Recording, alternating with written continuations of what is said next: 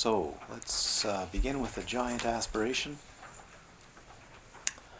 All mother sentient beings, especially those enemies who hate me, obstructors who harm me, and those who create obstacles in my path, liberation and distance. May they experience happiness and be separate from suffering. I'll quickly establish in the state of the most perfect and precious Buddhahood. All mother sentient beings, especially those enemies who hate me, obstructors who harm me, and those who create obstacles in my path, liberation and distance. May they experience happiness and be separate from suffering. I'll quickly establish the state of the most perfect and precious Buddhahood. All mother sentient beings, especially those enemies who hate me, obstructors who harm me, and those who create obstacles in the path of liberation and distance. May they experience happiness and be separated from suffering. I'll quickly establish in the state of the most perfect and precious Buddhahood. Thus, until I achieve enlightenment, I perform virtuous deeds of body, speech, and mind. Until death, I perform virtuous deeds of body, speech, and mind. From now until this time tomorrow, I perform virtuous deeds with body, speech, and mind. Sangye choda tsukki chodna la jinju badu tangi kabzu ji tangi jinzo gipa sonangi ruwa panju sangye ruba shuk. The Buddha, the Dharma, and the Sangha most excellent, to take refuge in enlightenment is reached by the merit of generosity of the good deeds. May I attain Buddhahood for the sake of all sentient beings. In the Buddha, the Dharma, and the Sangha most excellent, I take refuge in enlightenment is reached by the merit of generosity of the good deeds. May I attain Buddhahood for the sake of all sentient beings. May all mother sentient beings balance the sky of happiness, the cause of happiness. May they deliver from suffering, the cause of suffering. May they never be separated from the happiness which is free from sorrow. May they rest in equity, free from attachment and aversion. Good. So Cole has passed around the Anatta Lakkhana Sutta, the discourse on the three characteristics, but especially the discourse on what's called anatta, or no self. And that's one I taught from already, so now you have a copy, and if you want to study it, that would be great. And tonight, I'd like to hear if you have questions. It's a good time to get together every couple of days or every 3 days and see if you have questions arising out of your practice.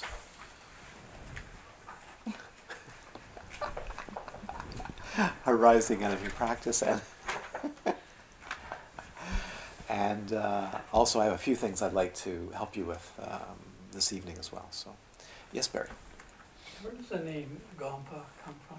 Gampa is Gam, to meditate in Tibetan. Gam is the main word for meditate. And so this is a place of meditation, place of contemplation, so Gampa. Gampa. That's what we do here. We Gam. Yes? I have a question about something I've written in my book. And I need to clarify. It says Nama-rupa needs connection. Does that make sense? Good. Seeing the connection, the mutuality of Nama-rupa. That is, seeing the mutual interconnection between mentality and appearance. So Nama-rupa means connection. Doesn't mean connection. Nama-rupa actually means the beingness.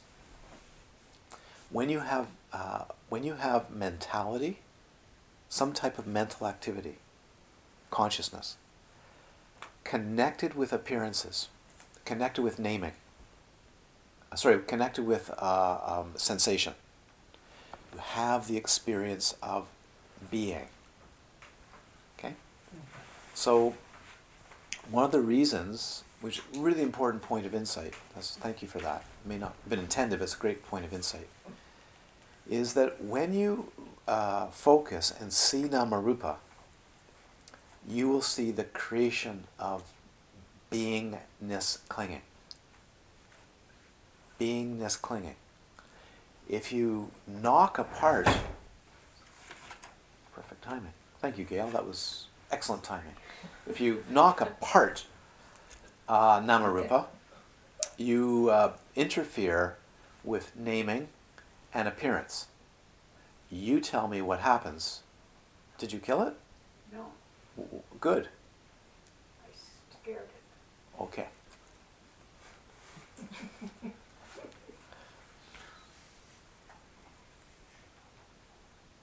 What happens when you take consciousness away from an appearance? What happens when you take the sensation away from the naming? Do you have any more naming? Take a look. This is a really important point of insight. If you knock out consciousness, is there any sensation? So in other words, if you knock out naming, do you have an appearance? No. Have you discovered that? You have to go find it. Very, very important.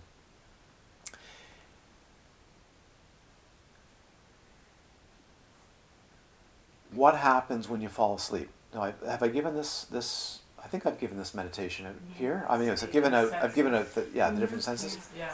Take a look at the shutdown of the senses as one falls asleep, and you tell me if there's a being at the end of that shutdown process. You know, like you maybe shut down an airline, a plane. I've only dealt with small, I've always been in the cockpit with small planes, and there's a bit of a checklist as you shut it down, all the way down until the engine's turned off and the engines are no longer rotating and the plane is quiet. Is there a plane? Is there a plane that can fly? You follow? So every night, for most of us, unless you don't sleep, there is a shutdown of the engines. There's a shutdown. Take a look what happens and tell me at the end of that whether there's an experience of you being. What happens? Because that happens during the day all the time to some people. How many times an hour does the organism go through a shutdown period by which consciousness of an object and naming blinks out? What is there?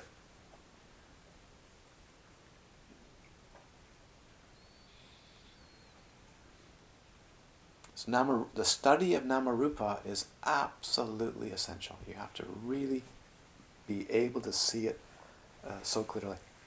Yes?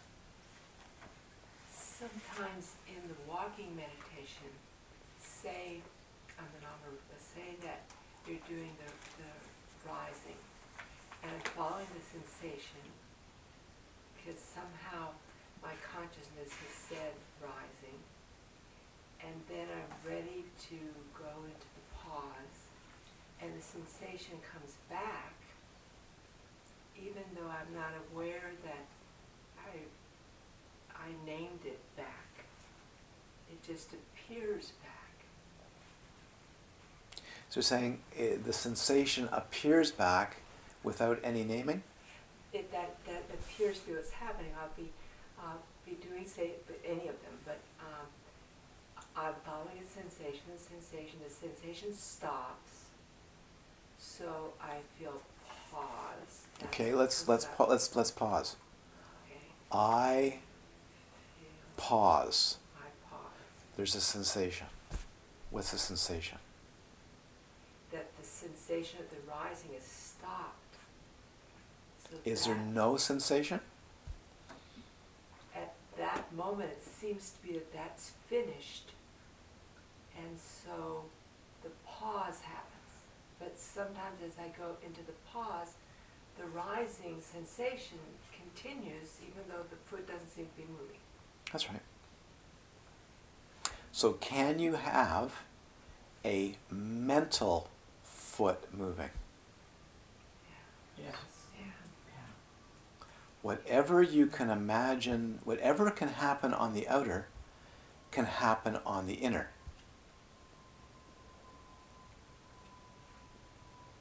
You can just as clearly taste an apple on the inner as taste an apple on the outer. You can just as clearly have your foot stepped on with nobody stepping on your foot. Which one's real? What happens when you take consciousness and naming out of the equation?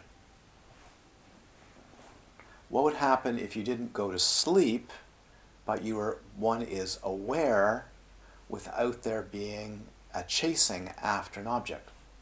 This is what you look at. These are the kinds of questions that arise. Okay? So I'm not here purpose to give you answers. I want you to look. So where to look? If you want my job description upstairs in my office, in a file, Lama Mark's job description says, don't give them all the answers. Let them direct them where to look. Give a hint where to look. But go take a very, very close look. There are times when it's very, very, in this practice, there's times when it's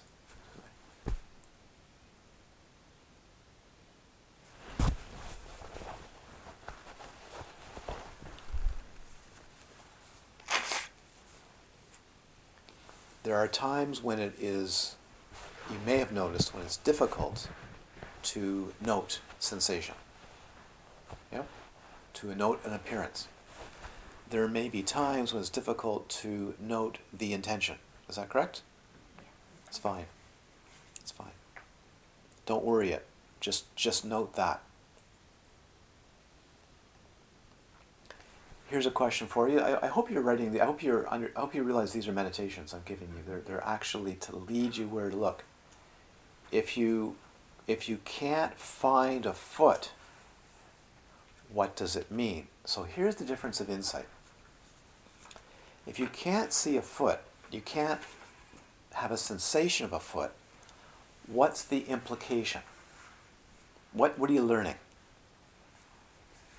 If the foot disappears, but there's intention to move a foot, what does it mean?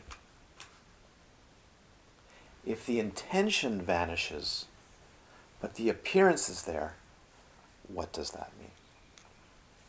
Very important. Now, you're not to go and figure it out, sit in your room and go, I'm going to figure this out. I'm going to get to the bottom of this by figuring it out. No, you just raise the question. By raising the question, the insight will come. That's how it's done. But you have to raise enough times to get serious about it. Go, what does this mean? What's the implication? What's the sign? What's it showing me?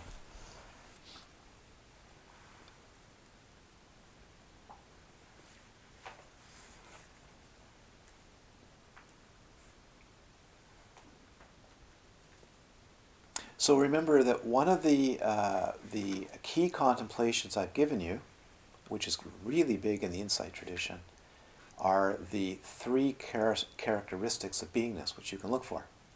Right? It's one of those lists, again, 3. Yeah. The beingness of having to have an object, clinging to a sensory object. By the way, that's used in torture. I don't know if you know that. But you can torture someone by giving them sensory deprivation. It's not only used in scientific studies, but it's used in torture and in police interrogation or military interrogation. By taking away people's normal sensory experience, they go a little bit demented. Yes? That's only because they don't have training.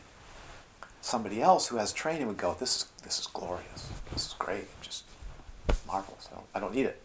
But for most people, they're so addicted to having to have an object that it's very disconcerting to be in a room with white walls and no feed into the nervous system. See? Yeah.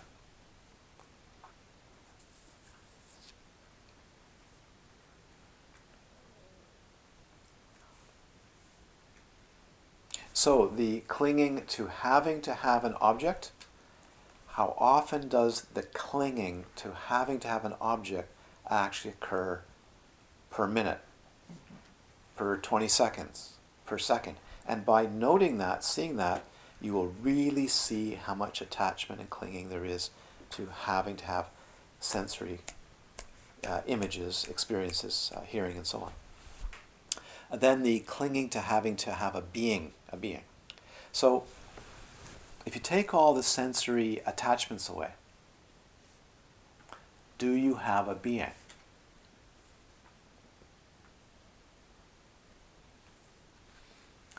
And then you have to feel the tug, the pull, of having to have some type of experience of being. It's very important. How often does that occur per second? Or does it just float along? And then we have the times where there's a tug, a pull, to not want to engage, not want to be, don't gauge, all the way to, if I just ended everything, then I'd be free. Be free of what? The attachment, the pain, the having to be. Having to be, having to be, having to be, having to be. So I gave you a handout on the 6 realms earlier. There's another anupassana. To raise the insight is to look at the entire day as a series of rotations through the 6 realms.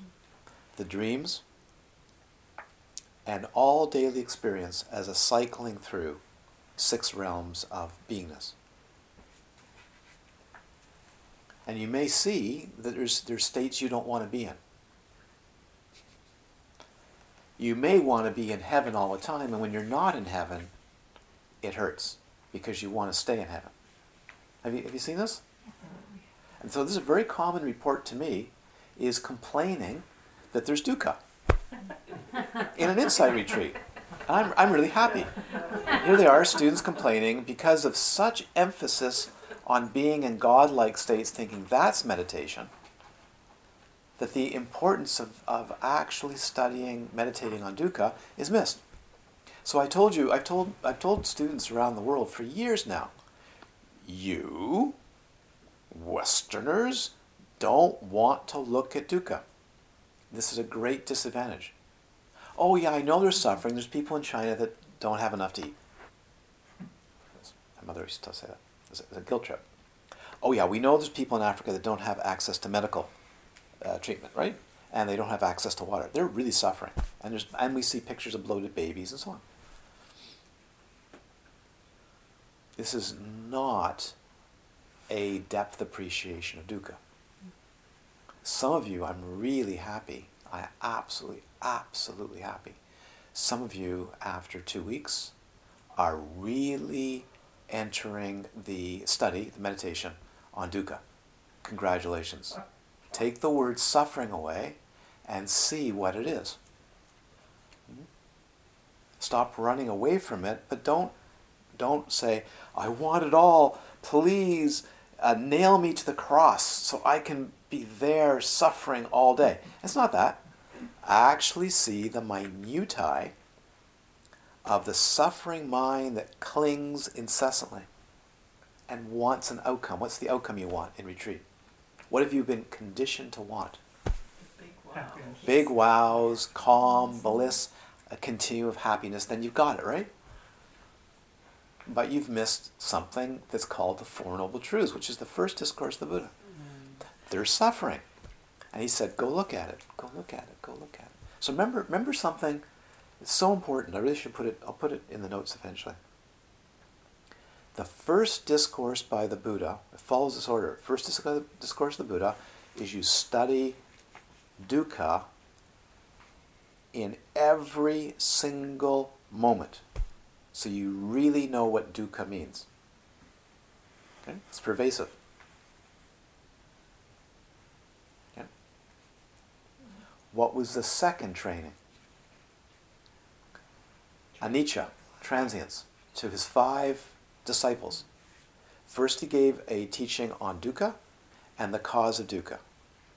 Then for about 2 weeks, I don't think anybody really knows, but for some period, he gave instructions on the meditation of impermanence. They practiced. Then he delivered this discourse, which you have, on anatta. All 5 of them, well, actually there's only 4 left. 1 had already awakened. But all 5 of them became arhats, fully purified, emotionally purified beings. It's really important that you understand it's all moving to anatta. You know? But if you don't see the dukkha, then you think that anatta is a blissful calm where you feel relaxed and the you gets lessened, but it hasn't lessened. Big fatal error. It's pointed out in the Theravadan tradition, it's pointed out in all traditions, and it's pointed out in the Mahayana tradition, and it's pointed out in the Mahamudra and the Dzogchen tradition. Big difficulty. So you have to keep stripping bare, stripping bare, stripping bare. Do not ignore dukkha. If dukkha lands in your lap, what a wonderful thing. And I really mean it. It's absolutely wonderful. You don't run away, you study it. You study it, you study it. Why? You need the equanimity to see that there's incessant, momentary grasping by a consciousness that wants a certain outcome.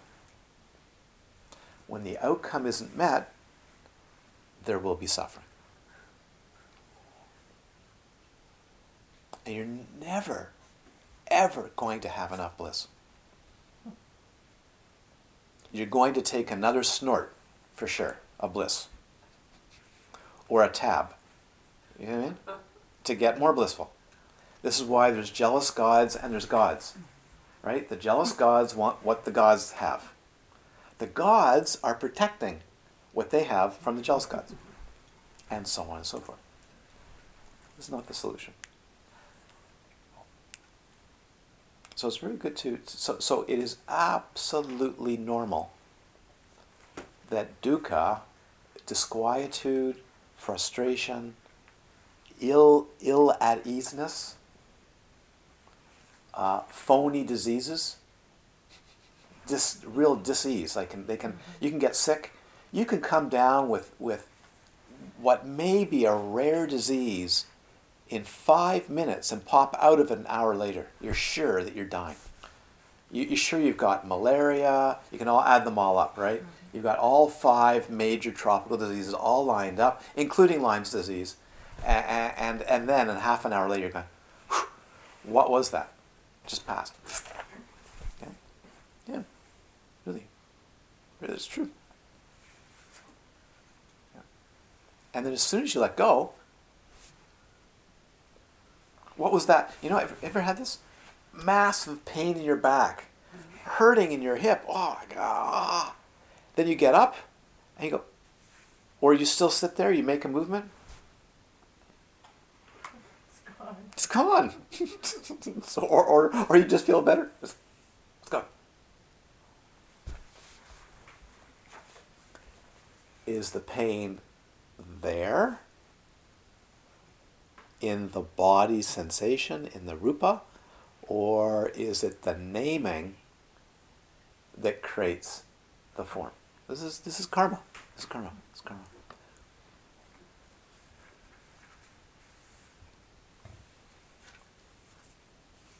How much of experience is memory? What would you say? How much of daily experience is actually just memory?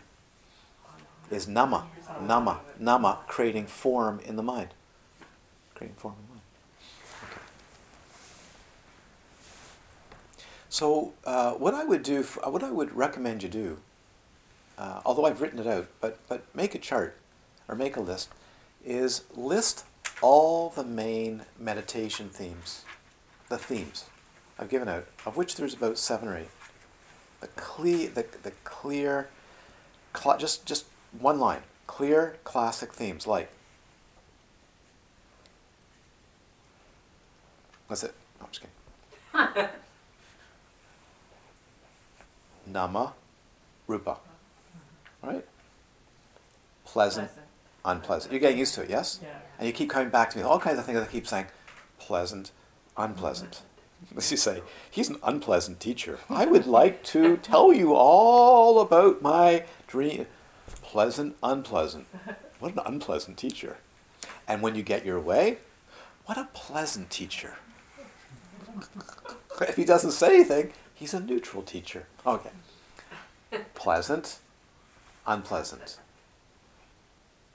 Lobha, dosa, moha, greed, hatred, delusion. Alobha, adosa, amoha, generosity, love, non-ignoring.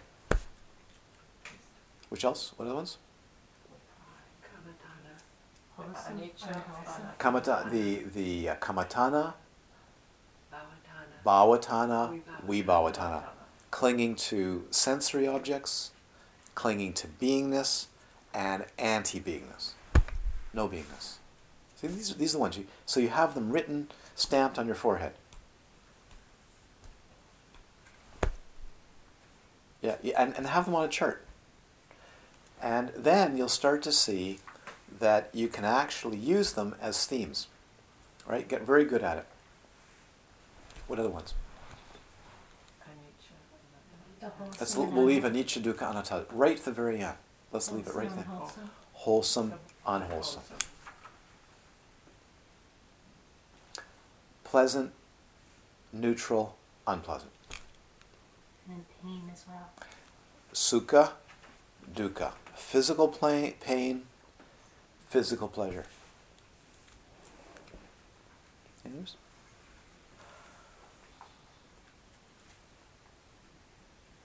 Intention mind, resultant. Resultant intention. Intention mind, resultant. Karma vipaka, karma vipaka, karma vipaka. Interdependent.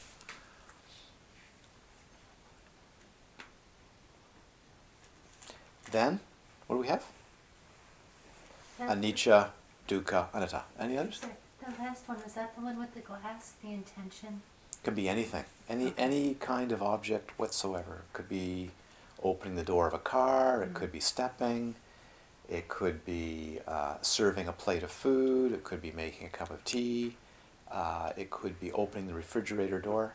Any single bending, stretching, touching, moving, anything at all, everything.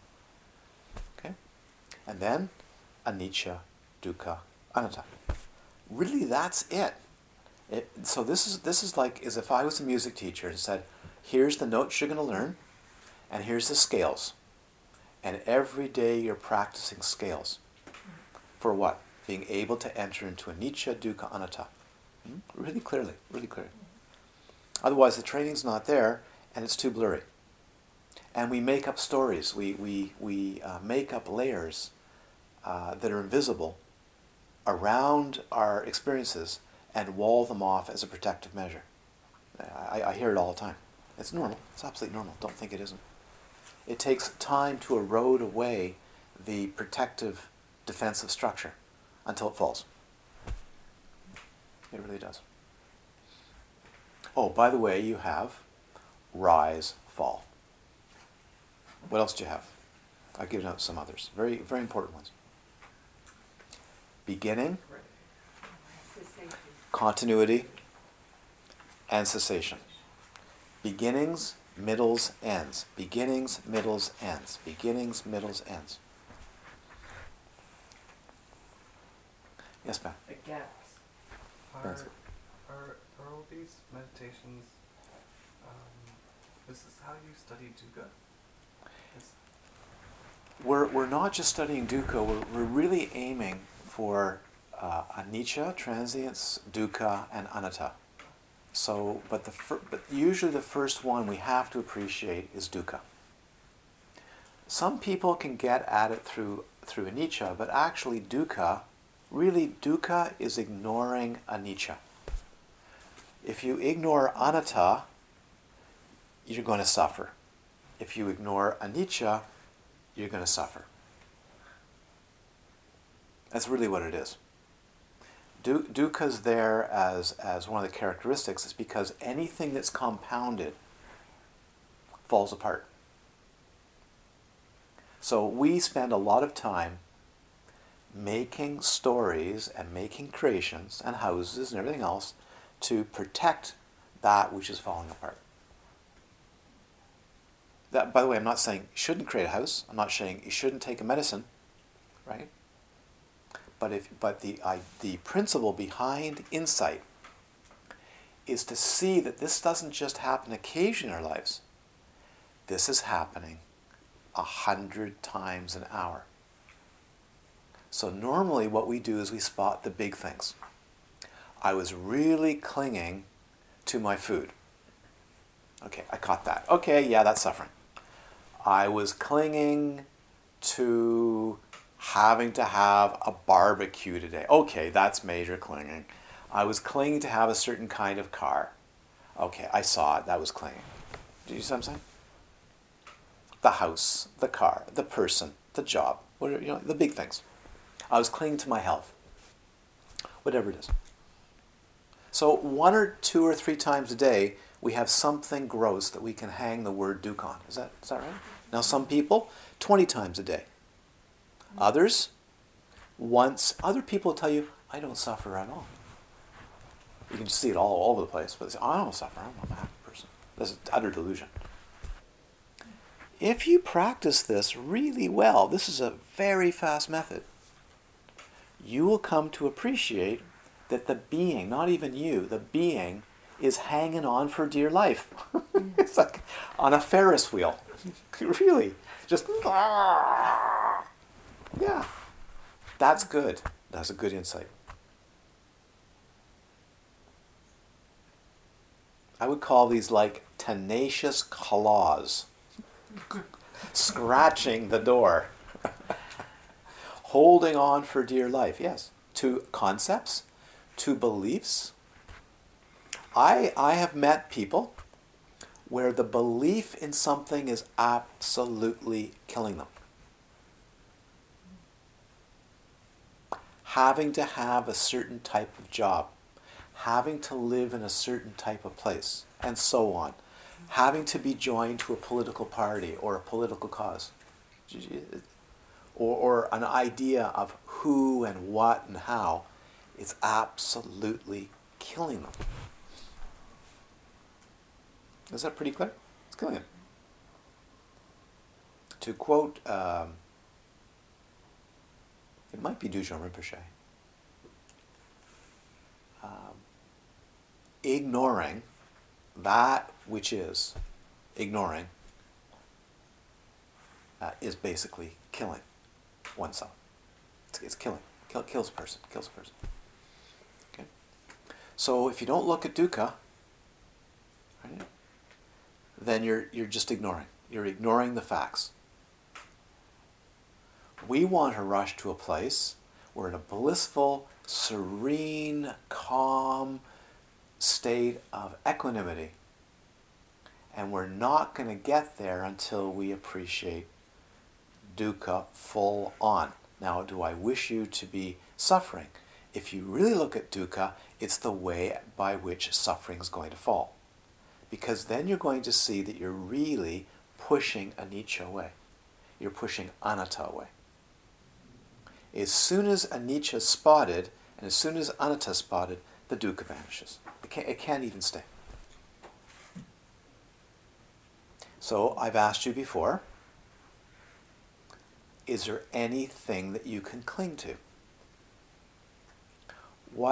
So two questions. Really, this is fast. This will be fast. You get this over with in a day. Really, get it over with in a day. Very fast. One, is there anything that could be clung to?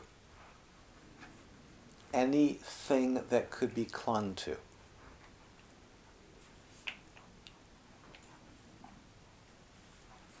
What are, let me give you a little bit of a hint.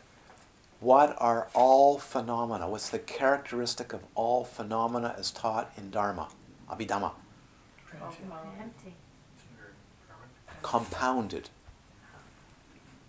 What's the only thing that's not compounded? This is good Abhidhamma training. Nibbana. I should give an Abhidhamma course. Nibbana, nirvana. The only uncompounded thing is nirvana. What is everything else?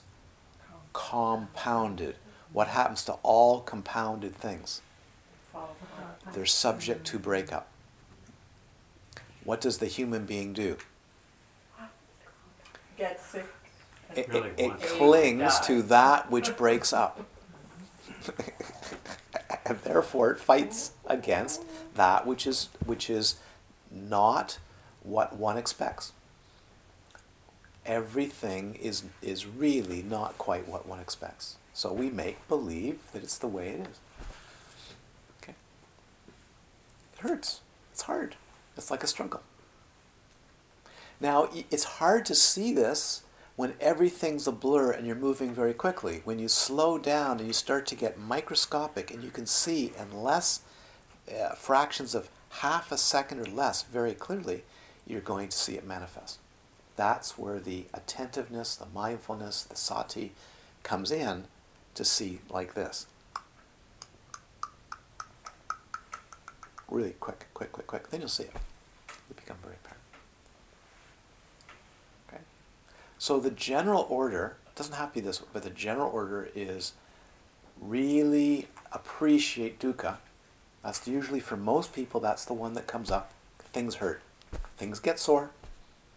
What's the first thing that people say is dukkha in a meditation retreat? My body hurts. Sit, stand, ow. Sit, stand, ow. And then what other things? Emotional hurt. Thoughts, things like that, right?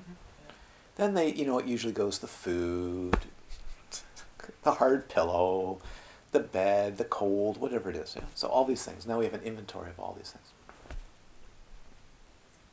So we really often need an appreciation of dukkha before we can really appreciate anatta and anicca. Normally, for most people, it's easier to approach the three characteristics through anicca. That's what most people in let's say, Western meditation are doing, is not dukkha, not microscopic. They want to do it through anicca. Rise, fall, thoughts coming and going. I hear this all the time. It's just standard. It's not really the way to do it. Yeah. But when we investigate matter, phenomena, and then we see how it's all connections coming together momentarily and then going and going and going and going, then to me transience is the doorway. But then do I keep noticing? Yes, if you start to see transience in a very profound, deep level, good. The general rule of thumb is that once you study and practice anicca, dukkha, anatta, one of them will become your main avenue. But don't go and assume because you're having lots of dukkha or you're seeing lots of transient phenomena at the beginning, or anatta, that that's actually the route. That usually comes later. You usually go a little bit this, a little bit that, a little bit this, a little bit that. But all of us have a certain proclivity for one or the other, depending on our past conditioning, even in previous lifetimes. Okay, that's the case. But usually, I'm just giving you the usual good order. We usually need a good body of time with dukkha. And by the way, when you think that you've been through states of dukkha, which is unpleasant, in meditation, and you think it's over, you have something coming to you, because it can become more refined. That which you thought maybe, I'm through that, maybe the next day or 2 days later, may be stronger. But the point is, if your discernment gets clear, you start to have more equanimity about phenomena, not you suffering. So listen to the language. Listen to how the language changes. I'm suffering. My being is suffering. So at the beginning, I'm suffering. A little bit later on, my being is suffering. A little bit later on, the formations are suffering. A little bit later on, right? Beingness is having a hard time, you see? Until eventually, is there anything that's experiencing the dukkha? These are big, these are really big. I'm trying to help you where to look. Is there anything that's experiencing the dukkha? And you'll say yes. But take a very good look at it. What experiences the dukkha?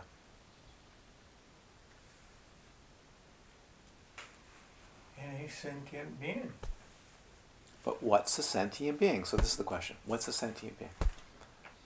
Okay, next question for you. You could do this in a day, have it done. What holds the dukkha? Where's the dukkha held? The mind. Go look. Is there any dukkha held in the mind? Let's create it. So you go find out. You'll laugh. You're going to laugh yourself silly one day. You'll be on the floor rolling in laughter, like well, she's about to. You will. You're going to see how utterly preposterous these normal positions are. They're completely insane. They have no reality whatsoever. Is there anything clinging? Tell me, just listen. How can something cling?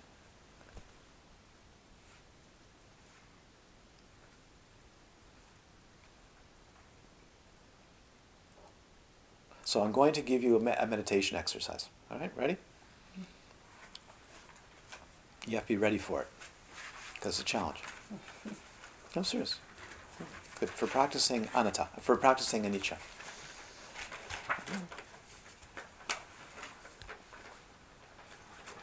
Find a day where there's few clouds in the sky.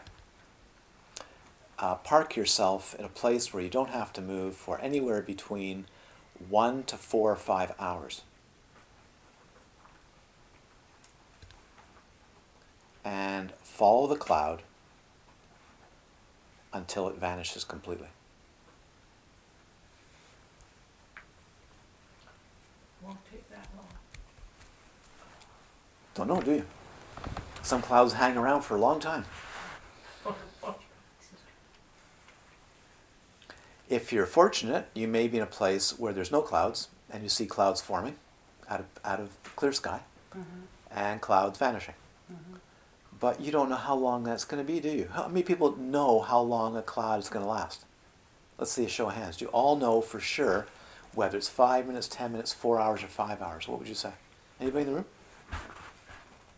Is anybody in the room willing to practice watching clouds appear or watching clouds disappear? And you say, what for? If you can do this, then it will be really good training for you to do the inner, both mental phenomena and physical appearances. You need that staying power. Without running, without getting up going, I've got to make a cup of tea. I've got to check my email. I've got to. And I've got to see if I had any notifications on my Facebook today. Yeah, really. Or whatever it's going to be. Maybe there's people at the tent. Maybe somebody's in the kitchen. Maybe they're making blackberry pie. Whatever it's going to be. Okay. Now the other thing you can do, here's something else beautiful. Watch a boat on the water. Go down to the beach or the rocks or the wharf, and find a sailboat, find a motorboat. This is beautiful meditation. And look at it, and you go seeing. This will be fast for you. Seeing, all the way through 5 minutes, 10 minutes, 15, 20 minutes, 30 minutes, until you can no longer see the boat. Seeing,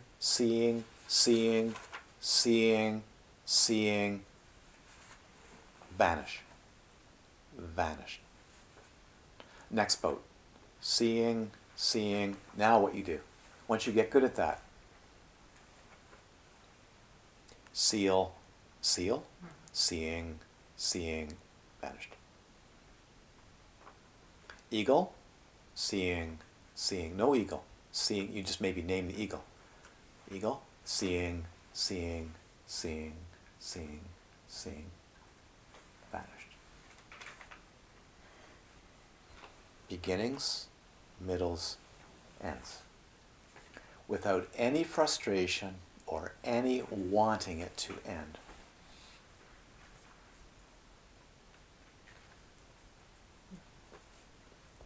Person comes to the wharf when you're sitting there. Seeing, seeing, seeing, seeing, seeing. Feeling, because the vibration of the wharf goes up through your feet. Touching, touching, touching. They come by, they have perfume, maybe cologne or shampoo or something, whatever. Smelling, smelling, smelling. They offer you some food. Instead of saying licorice, tasting, tasting, tasting, seeing, seeing, seeing. They get in their boat, they drive away, seeing, seeing, vanishing. Car goes by. Do you see now how you can meditate all day? Car goes by. What are you meditating on? Sound. Hearing, hearing, hearing, hearing, hearing. Not Lama Mark's Subaru going by, right? Not Tashi going, like this. Or not Tashi barking. Hearing, hearing, hearing, hearing, hearing. This is why you can have a Vipassana center in the middle of a city, of which there's a very famous one in Burma, in Rangoon, where Namgyal Rinpoche meditated and Mrs. Raff meditated, my first teacher, 3 months. And what's across from the meditation center? Very famous center from Mahasi Sayadaw? A schoolyard with kids. Fantastic opportunity. Chainsaw? Mm-mm. Hearing, bzzz, hearing, hearing, hearing, ending. Right? Phenomenal, phenomenal, phenomenal, phenomenal, phenomenal. Right? What does that allow you to do? Dukkha, dukkha, dukkha, sukha, sukha, sukha, sukha. Endings, beginnings, beginnings, middles, ends, all day long. So when someone says to me, I'm not getting enough time to meditate, what they're saying is they make a distinguishing characteristic between that which is a session, and that which is not a session. There should be absolutely no difference between a session and a non-session. The session generally has more power, has more punch, because it's easy to get diffused. But once you get this, like playing a musical instrument really well, like a really clean golf shot, maybe one day for me, okay? Just a consistency about it. You will see that as you go down to the tent, or you go up to the tent, or you go to have a meal, you go to the toilet, anything, everything has the same consistency of the practice you're doing sitting or standing. You follow? The sitting and the standing is tight. As Namgyal Rinpoche said, it's like having a baseball bat. Whack, whack, whack. You need to get that relaxed feeling where you can just take those key characteristics you've written on your chart and you go, just fast. Pleasant, unpleasant. Pleasant, pleasant, pleasant, vanishing, unpleasant. You just, like a game spotter. Like a game spotter. Like that. You have to get very, very good at it. Then you'll see your ability to see things so clearly, sampajana, in such minute detail. It's not about, it's seeing that something, seeing things you have never seen before. So you say, oh, I see transience. Doubt it. And then you'll see, oh, I thought I knew what anatta was. Maybe not. There might be a veil there. Oh, when I get really calm, I feel like I don't have a self. No, there might be a very big self there. It's called calm me. You see? Blissful me. But it's a me referencer. This is really it. So one of my things I wanted to mention is there, as the Buddha taught, there are no breaks in sessions. This is the art. When you can get to that place, then whether you have 3 meals a day, whether you have a class, whether you get invited to the Gampa for a meal, you go gardening, whatever it is, there's not a single break in your meditative flow. As a matter of fact, it gets exciting. What would it be like to go down Davina Drive and practice? You don't know what you're going to meet. You don't know what you're going to see. Someone might get out of a car and say, excuse me, but I don't know, how do you get to the Gampa? How do you get to the stupa? That sort of thing. You have no idea what's going to happen. Isn't that fun? That's cool. You go to the wharf, you have no idea what's going to happen. Everything becomes a challenge for your practice. Someone might come to the wharf and say, I'd like to sit and talk to you. Mind if I just sit and talk to you? What are you going to do? No. I'm one of those Buddhists. No. Get away. By the way, don't trespass. Doesn't the sign say please? Well, someone wrote please. It's good.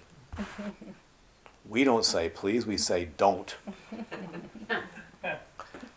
Why wouldn't you engage? Because you're supposed to be silent? But what an opportunity to be able to practice all those insight points, right? Anicca, dukkha, anatta, pleasant, unpleasant, while the person's talking to you, unpleasant, unpleasant, unpleasant. See, in tantric practice, they're sitting and talking to you, very unpleasant. Hung, they're big giant hung syllable. You turn them into a hung syllable, hung, hung. They don't hear you. Hung. See the Lama going like this. Hung, hung, hung, hung. It just turns you into a giant seed syllable, or Chen Rezi. Hello, but I've got a Chen Rezi. Chen Rezi.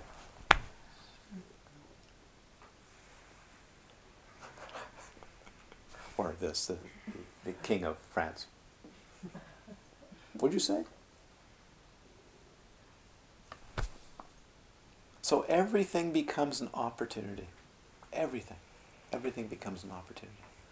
Right? With no expectation that you're going to get a sudden experience. It's like piano practice. It's like clarinet practice. It's like golf practice. It's football practice. It's just doing it again and again and getting so skillful at it. This is how my teacher taught. This is the tradition. The skill. I mean, we'd be sitting sometimes somewhere, having a cup of tea. And something would go off. He's like, how many rings were there? He wanted to know. You're having a cup of tea, he goes, how many rings is that bell? How many times did the bird hop on the deck? It's like that, really. 6. Good. Passing something. How many thermoses were on the beach? That you're just having a conversation. It just says, how many thermoses were on the beach? Now. Right now. Now. Why? Counting. Knowing. Counting. Clear discernment. Clear discernment. Not making things up. Clear discernment. How many slices of pie? How many people in a room? How many slices of pie? How many bags of coffee are in the coffee drawer? How many grams? You think, this doesn't mean anything. Who cares? Actually, it's about really clear discernment. Then, when you can do the outer, Teague, how many bubbles of air are left in the clutch? You see? When you can do the outer, then you can do the inner, the physical, and the mental. And the mental's going to go a lot faster than the outer. How many leaves just fell off the tree? If you can't do that, it's very hard to watch the physical or the mental phenomena. Serious. Serious. So all that training, what's that for? It's for mental phenomena, physical phenomena. Physical phenomena, and we're not talking about count every muscle movement. It's just a sensation. Sensation. So all day long is an opportunity. Wiping the dish. Put the dish down, it's vanished. Next dish. Touching the dish. You don't even have to say touching the dish. Touching. Touching. Touching. Seeing. Hearing. Touching. Someone comes up to you and says, hello, how are you? Hearing. Hearing. Hearing. What did you say? I didn't hear anything. Hearing. Hearing. Hearing. By the way, hearing. hearing, hearing. Lama Mark says hearing, hearing, hearing, right? How about seeing? No seeing. Do you get a sense of how you do it? Mm-hmm. All those lists, those what some people call laundry lists of Abhidhamma, are actually contemplations. This is why I take exception when people say, oh, Abhidhamma is just Buddhist philosophy. It's actually lists of contemplations. When we trained in mental states, we had to learn 52 and be able to identify 52 different mental states like this. Right? I'm giving you 3. Why? Because that's all you need. The rest is more complex training. It's like complex visualizations. Good for when you're, more further along.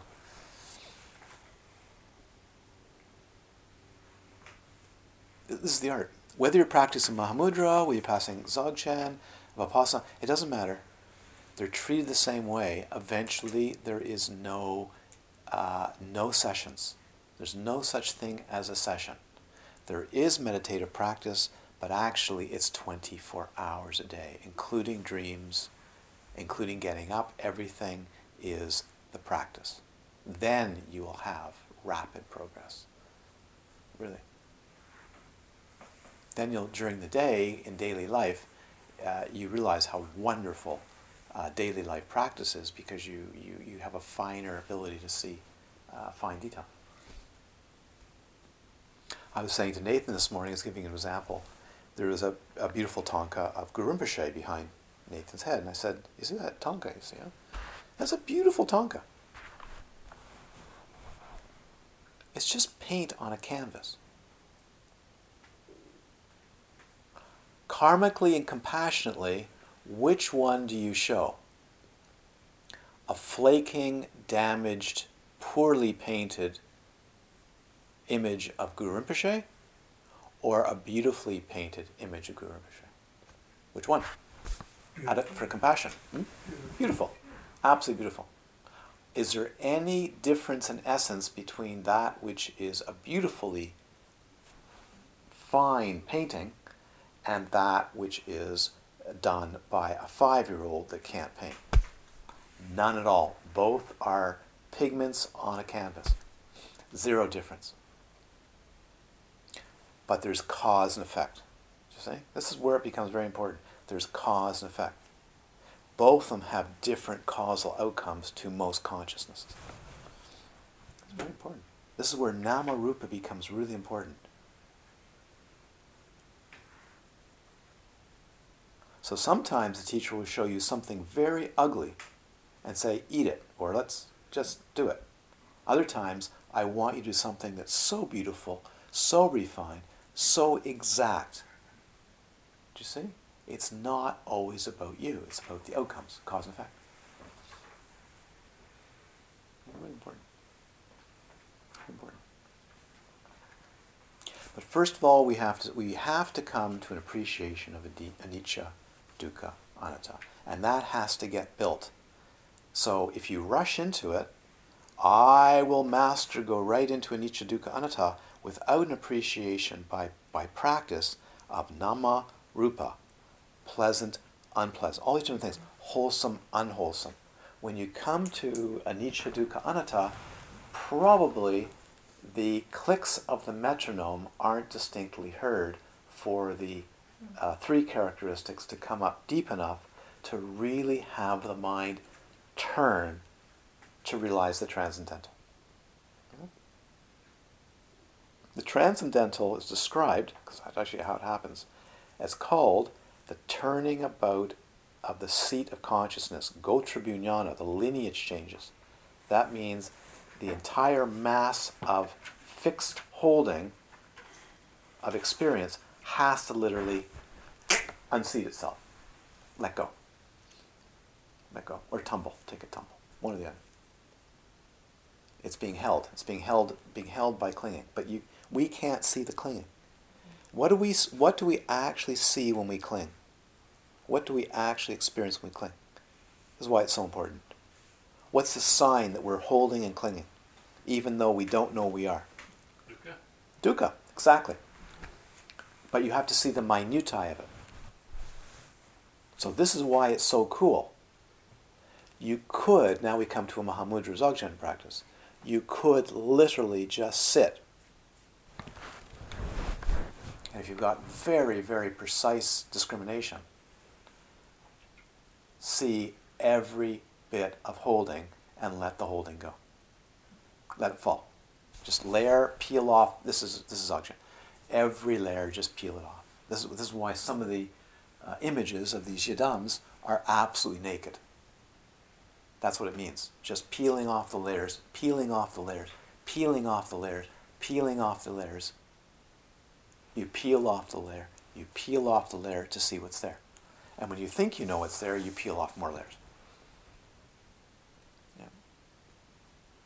This is basically what one's doing through the vehicle of characteristics is a way of peeling off the layers systematically. Does it make sense?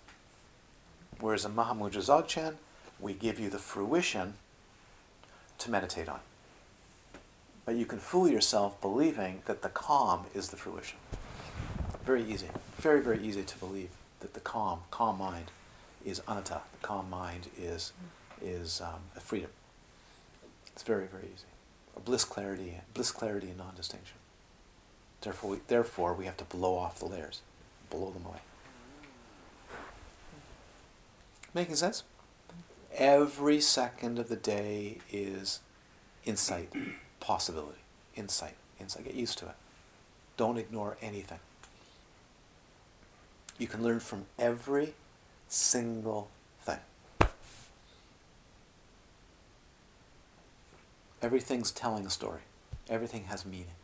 Everything has some meaning, especially of anicca, dukkha, anatta. It's really important.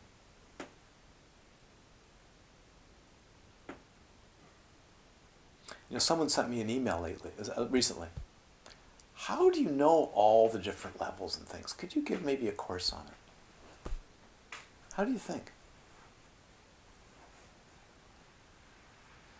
You have to practice. Yeah. Then you have to remember what you learned. You have to practice. You really have to practice. Deeply. Deeply.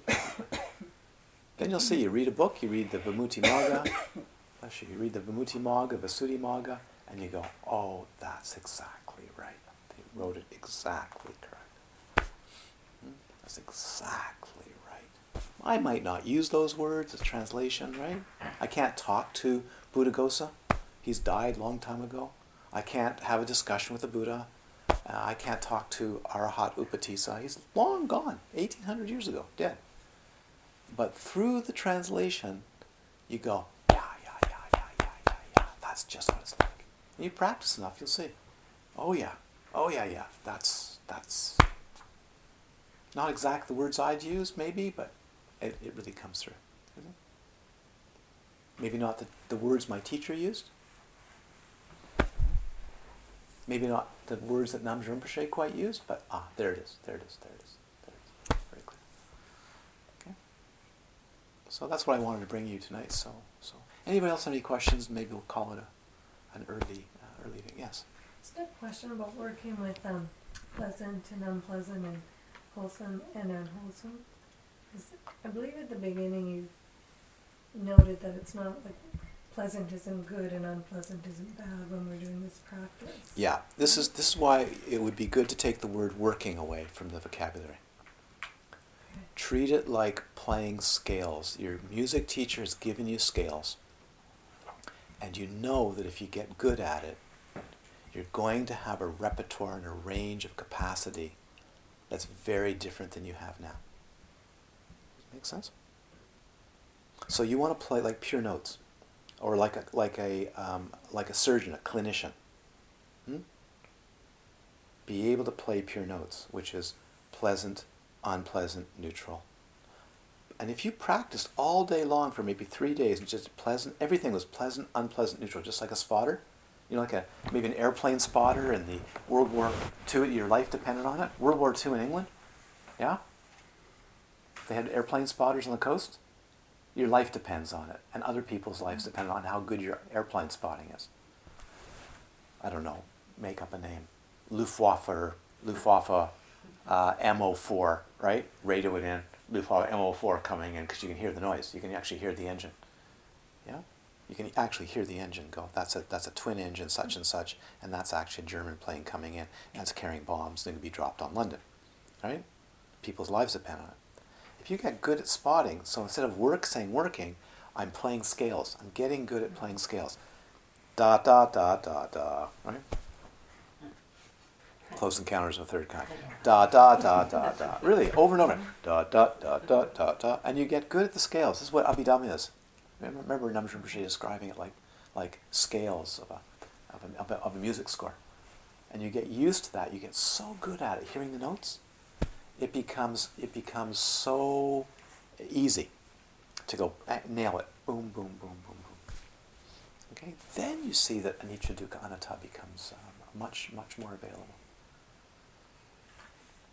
What I'm finding is that this idea of pleasant as good and unpleasant as bad, it's so deeply ingrained. So take it out. And maybe what you do is when you actually really practice, you see that pleasant, unpleasant is not bad. Yeah. It might save your life one day when you eat food. Yeah? It might save your life one day when you walk into a room you shouldn't be in, or walk into a crowded city plaza where you shouldn't be, and you go, that's unpleasant, I'm leaving now. Or you walk into a bank, I don't like the feeling here, you walk out. Yeah, it may save your life. You know? That's called discrimination. So it's relative, less relative, are you getting the hang of it? Relative, good, bad. Less relative, pleasant, unpleasant. All the way through, there's no difference between pleasant and unpleasant. So this is where people get confused between the relative and the absolute. Ultimately, there's no such thing as pleasant or unpleasant. A piece of dung, right? Dog dung, human dung, is not pleasant or unpleasant. But actually, at a relative level, you need to discriminate between eating, shall I be just gross about it? Eating dog dung and eating black licorice. You get it? So that's a relative discrimination that we all need. Then we eventually work up, and a really great yogin would show you, maybe have a good time and say, look, don't touch that, look. And just show you no difference. Because they can transform it. They may not get sick.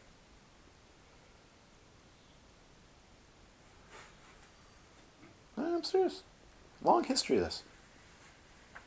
Great tantric suttas doing outrageous things to show their students to drop all discrimination. But you'll see the first training they did with their student was they wanted to see if their student could discriminate between blue and orange. A tree and a flower. A dog and a cat. Pleasant, unpleasant. That's the stuff you do in a monastery. Then later on they whack you. Is that painful or unpleasant? It's painful. No, it's neither painful or unpleasant. Get over it.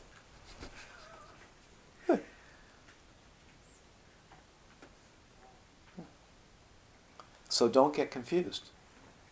Don't get confused. Say, oh, it's all one, all that. No. There's times when relative is absolutely essential. There's times when absolute is absolutely essential. You have to have both. Okay. Okay, if we're doing the rise and fall meditation, and we come up like we're stuck, and that's obviously... So I'm going to keep correcting your language. Bless your hearts. Okay. Because now it's important. All this meditation is rise and fall. Okay. Rise and fall is a cover for coming to being and passing away. Everything all day long, stepping, breathing, stretching, going to bed, everything is the rise and fall. So if we're Rise and fall teaches us anicca. Rise and fall teaches us dukkha. Rise and fall teaches us anatta. Rise and fall shows us pleasant, unpleasant. Rise and fall shows us karma. Rise and fall is everything. Beginnings, middles, ends. I should clarify the breathing, where we're watching our breathing. If we come across, like I'm kind of stuck in this regard, and if we come across... So let's change the language. Ah, We're not watching our breathing, we're investigating our breathing. investigate. If we watch our breathing, all we do for the next 30 years is we watch breathing in, breathing out, rising, falling. You're contemplating. You're all contemplating. You're contemplating the rise of phenomena, the fall of phenomena. The rise of phenomena, the continuity of phenomena, the passing away of phenomena. It's really important. By this time, that's 2 weeks in, okay? We have to start changing our attitude and our language towards it. Really important. Everything becomes the rise and the fall. And if you say to me, but my belly isn't going out and going in, but I'm getting a sensation, oh, I don't care. I really don't care.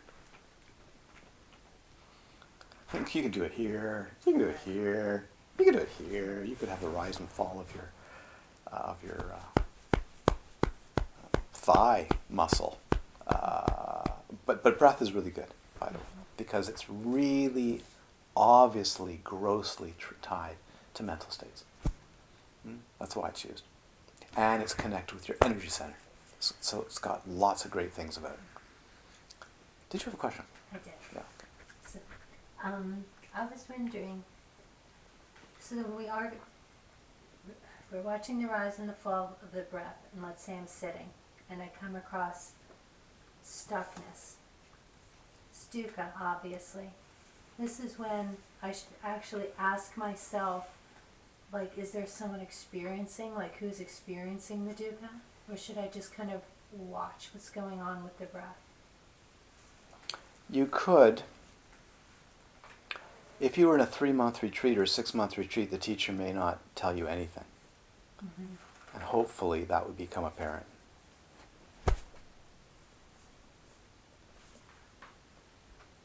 Is there anybody experiencing the dukkha? But you could wait a long time. So one can't put an experience that isn't there. You either have genuine experience that leads to liberation, or you have mental construct. Mm-hmm. Hopefully your teacher can tell the difference between Dharma jargon, mental construct, and fantasy, and genuine experience. So I'm quite willing to introduce you to it by not telling you what the experience is, but introducing you where to look. Mm-hmm. So yes, a fast way would be, is just like the text says, just like Vimutti Marga, right from the very beginning. There is no being in the rupa. There's no being in the intentionality. Right from the very beginning. And normally, when I've seen people who've read that, they simply don't get it. You get it when you practice. You get it when you practice. You have to have enough moments of experience where you go, oh. You know, it's like playing music over and over and over. Oh my God, that's what this music's about. Oh, that's amazing. That hangs together that way. It becomes apparent. Thank you. Yeah. This is why the fineness, normally we're in I don't mean in a negative way, we're in a gross, giant stretch of experience, which is mostly fabrication. Breaking it down into very attentive detail breaks apart the hallucination. And it's so easy to give you a metaphor for this. It's so good. So watch this. Just watch this. I've given this before, but maybe some of you will really feel this now. If you play a video, it's made up of frames. Okay? In Europe, it's 30 frames per second. If it's less than 30, actually about less than 24, it feels jerky, as if something is being made up, image after image after image. If you run it fast enough, it feels like a coherent story that we can make up in our mind, and our nervous system can handle that. Any slower, and the whole thing starts to break up, and you get distracted and go.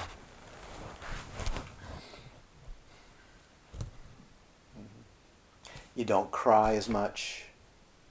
When it's going too slow, you don't cry as much. The music's going too slow, so you don't get, tear-jerkers or elation. It's just all broken up. Do you understand? So when the speed, of which is what our normal life is moving at a rapid rate, yeah, it feels like a certain way. Once you start to see it at a finer level, you'll see the hallucination. You'll just see the story. You'll see it broken up. And this is very important. That's a very, very important way to do it. It's actually what's happening. Okay? As I said the other day, it's a wedge. It's a wedge to get in there, so you actually, for the first time, see things really clearly. Okay? Really clearly.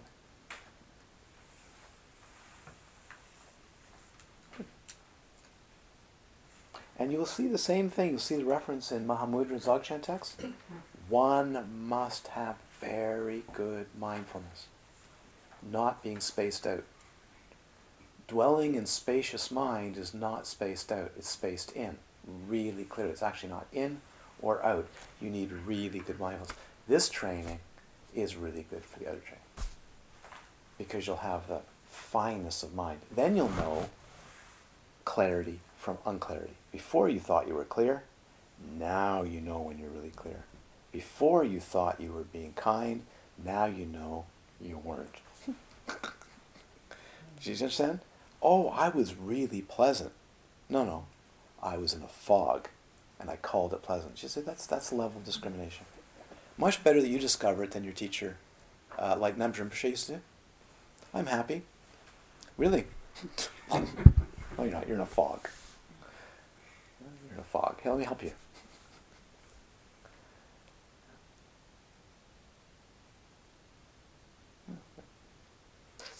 Great. All clear? On the Western Front. I tell you, when you really know, you will know at any moment. Someone could say to you, pleasant, unpleasant. Get it like that. Dukkha, sukha. Boom, like that. Really clear, really clear, really clear. It's like playing pure notes. You can hear the note, and it's so absolutely pure. And when it's pure, you get pure. And when it's really pure, you get pure. And then anicca, dukkha, anatta come out like you've never seen them before.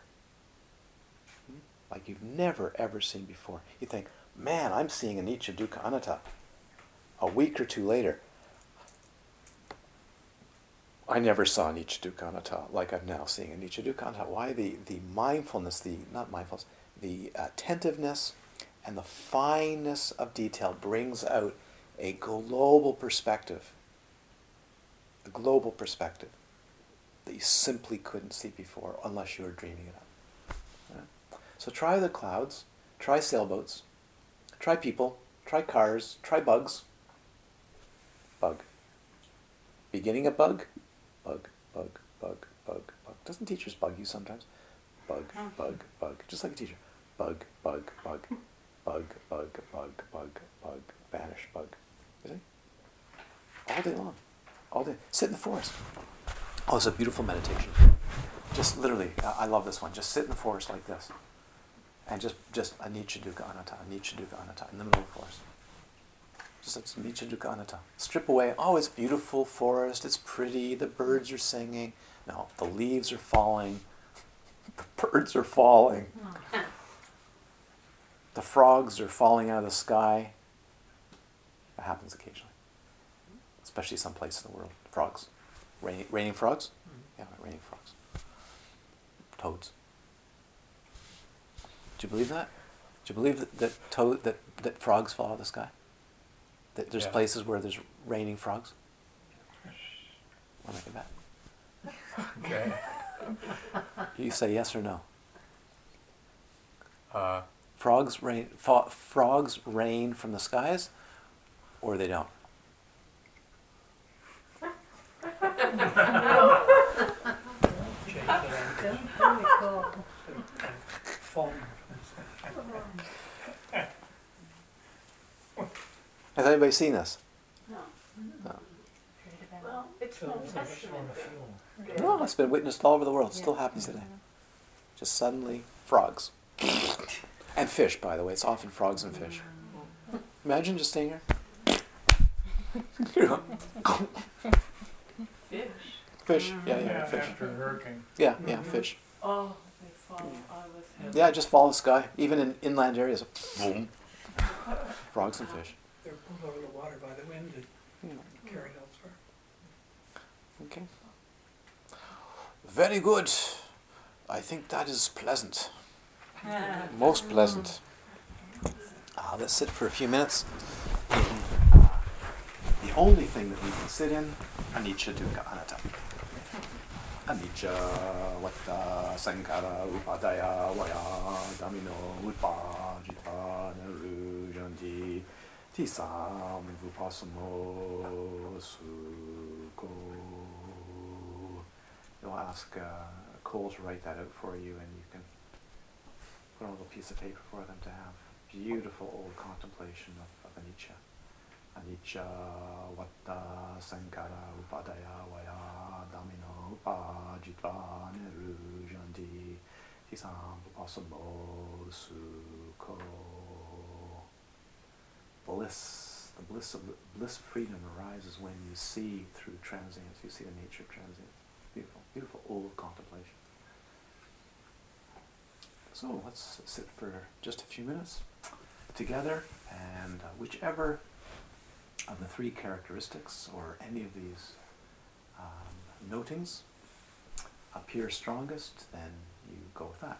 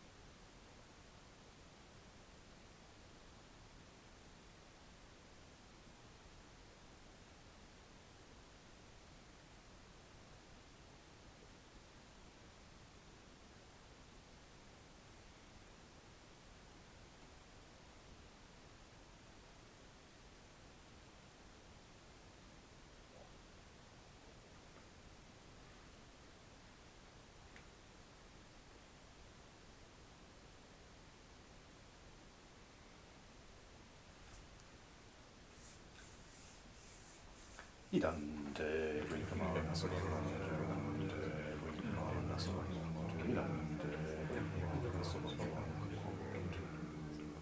So base tossing on to, may all beings be well and happy, may all beings be established in unbroken natural continuity freedom, the unity of wisdom and compassion as a glorious gift for all sentient beings. Sarmangalam, Sarmangalam, Sarmangalam.